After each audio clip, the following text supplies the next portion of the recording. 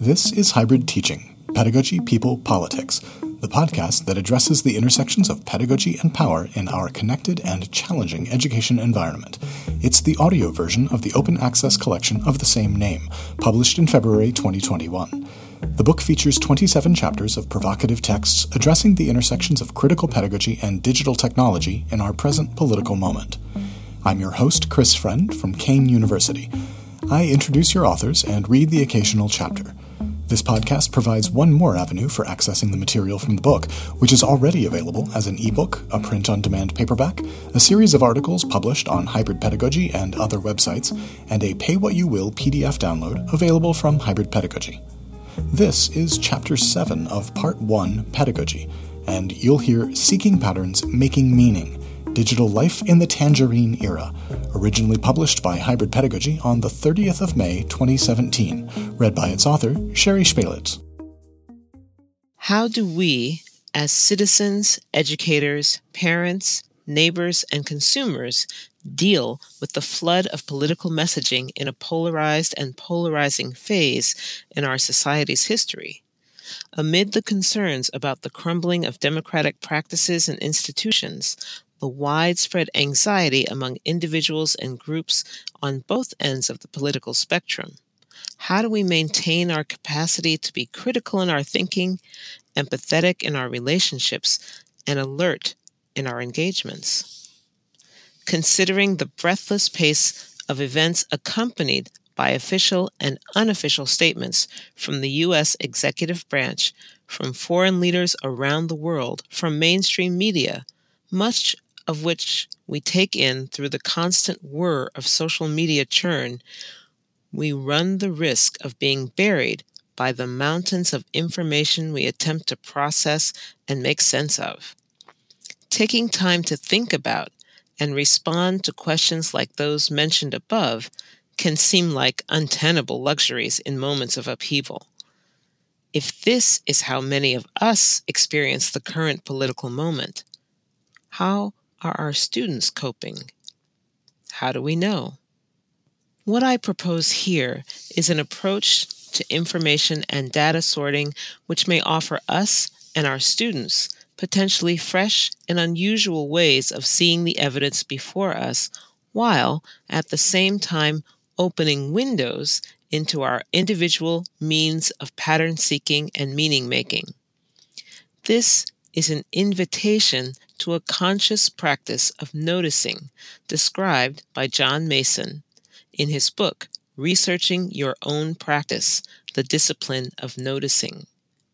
While the book focuses primarily on the act of teaching, the author suggests that noticing can be applied to any existing area of inquiry and is best suited to working on one's own practice.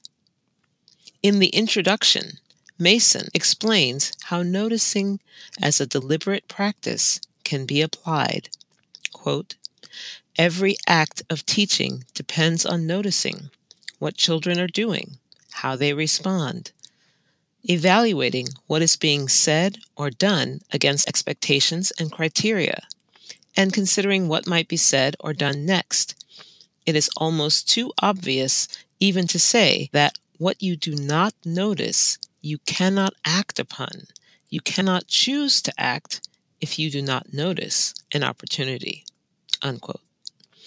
By studying our collections of information and canvassing them for details, we seek out opportunities to know ourselves better and through this process become more articulate and more precise about reasons for acting. What might you learn about yourself and your habits by sifting through your collections?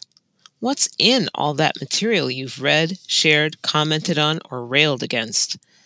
These sample questions invite us to conduct an informal inventory and may help reveal our individual patterns of information gathering and organizing.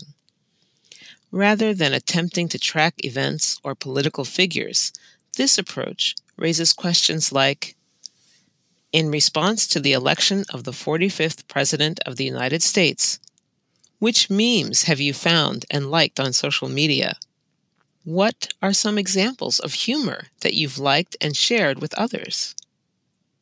Which 3 to 5 news items featured prominently in your online forums this past week? Which forms of creative expression have left a significant impression on you? Whose links are you most likely to open and read? What are some things you miss from the time before the election? How much news is enough? How much news is too much, and in which forms? In your own writing or commentary, which topics have been most prominent? Which phrases or words have you used most often to describe the U.S. president, his advisors, the current political climate? Which words or topics do you actively avoid using?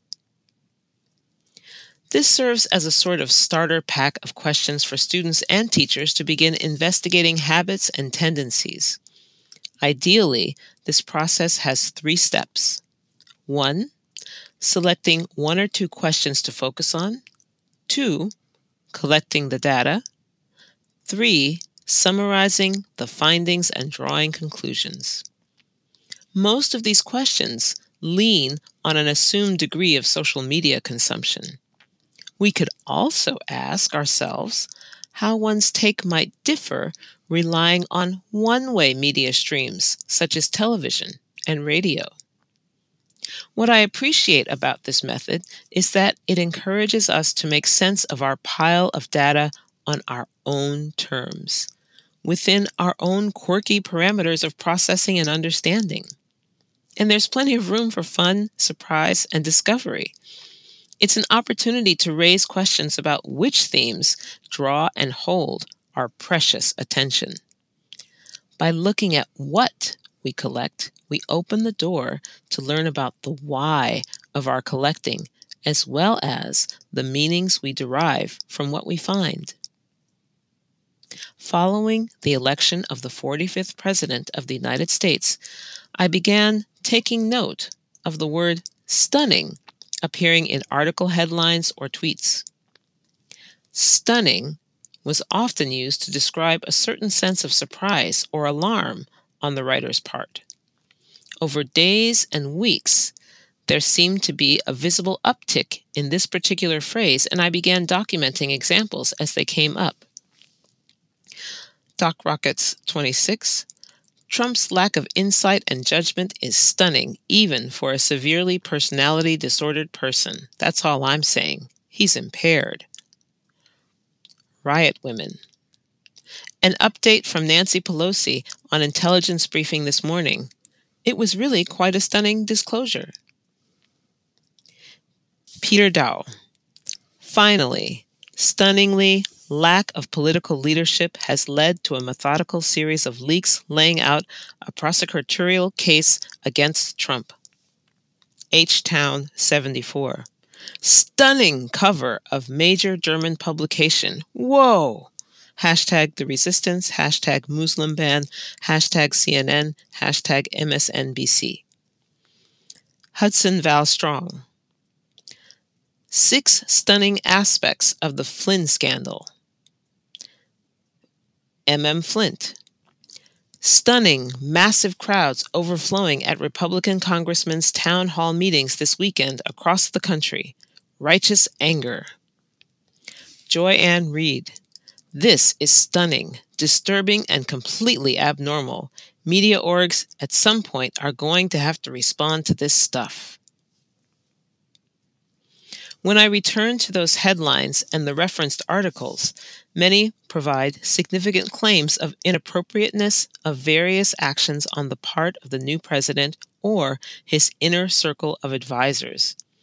Repeated uses of stunning indicated to me an ongoing sense of disbelief at the current state of affairs on multiple levels. My perceived prevalence of the word stunning reminds me that many within my particular filter bubble are struggling to navigate this brave new world in which our previous assumptions about fairness, respect, and institutional integrity are being challenged. We find ourselves stunned by the wielding of executive power in observably undemocratic ways. Other matters I noticed when I investigated various aspects of my collections. My favorite political news and idea sources are overwhelmingly female. Leah McElrath, Libya Liberty, Shriek, Shakes Tweets, Nana Slug Diva, Miss David, Sarah Kenstior. Their links often draw my attention to important and varied aspects of the morass. A lot of the humor I like and choose to share requires a certain appreciation of irony. I like to call attention to what I see as unique creative expressions in the face of difficult realities. Because I live in Austria, I have some distance to daily U.S. media output. I use the 7 a.m. 5-minute news broadcast on Austrian National Radio to gauge if what I'm seeing late nights on Twitter in terms of outrage and disbelief is considered headline newsworthy at daybreak in Central Europe. These are just some examples of my preliminary findings. Looking them over, reminding myself of what made me laugh or when my decision to follow a link was rewarded with an insightful read, I can recognize their collective role in providing necessary sustenance and signposts in the disorienting wilderness of events. Wayfinding is a process relevant not only in our classrooms, but in our living rooms, kitchens, and faculty lounges as well. Pattern seeking as a hobby and diversion may bring us closer to what we need to understand about ourselves and each other in troubling times and beyond. And once we've identified some patterns, then what? I think there are several things we can do. Before we leap into public action, however, perhaps the most essential work we can engage in is the most frequently overlooked: to sit and be with our patterns. And what I mean by that is carving out a reflective time and space to literally contemplate what we found. The point is asking, who am I in light of these piles of data I've created or circulated? For example, in noticing that I now follow and trust more women with regards to resistance reporting and commentary, I acknowledge being fed up with years and years' worth of majority white male punditry. Add to that the simple optics of the current White House staff, which mirrors that demographic in the most unflattering ways, and I become aware of a lack I failed to appreciate previously. Looking at the patterns encourages us to register the various filters we are applying. If we are serious about the critical in digital pedagogy, then interrogating our motives in the actions we take is work we dare not sidestep. We are deeply accustomed to examining outside phenomena in our institutions and systems, reading, assessing, and discussing, evaluating, and concluding on what we see, hear, and think. Our filters are internal, not always conscious, yet essential to our individual meaning-making processes. Often, we forget that they are there coloring our view, skewing our perspectives. Sometimes it's easier for us to decide to march or call or retweet than it is to stop and clarify our deeper purpose. One of the traps in observing some of our online behaviors is overlooking the critical aspect of display. With my selection of tweets, blog posts, and articles that I share, I create an outward image. What you see and respond to are my professed preferences and opinions. Putting things on display does not guarantee their authenticity or honesty, however. Pattern seeking nudges us to try to catch our filters on duty, to notice the intricate services they perform. sitting with our patterns, perhaps silently for a time, just looking at them, we may be able to find beauty in the mess and encounter filters we didn't even realize were switched on.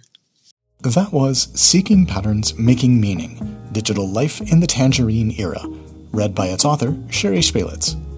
This chapter originally appeared on Hybrid Pedagogy on May 30th, 2017. Sherry Spalitz is an educator, leadership coach, and digital interloper at home in Vienna, Austria. She is the founder and publishing editor of Identity, Education, and Power. This audiobook version of Hybrid Teaching is available wherever you find podcasts. The theme music is Where Was I? From Lee Rosevere. That song, as well as the text and audio of Hybrid Teaching, are all licensed under Creative Commons Attribution, which means they can be reused with author acknowledgement. Licenses like these make multimedia works like this simpler to create, and I'm especially grateful to each of the authors for allowing their material to be reused in this format. I'm Chris Friend, collection editor, podcast producer, and host. I tweet at Chris_Friend and teach at Kane University in Union, New Jersey, on land taken from the indigenous Lenni Lenape in the 18th century. Here in the 21st century, the trees are barren and nature seems to be battening down the proverbial hatches in preparation for the arrival of winter. Well, that's it for this episode.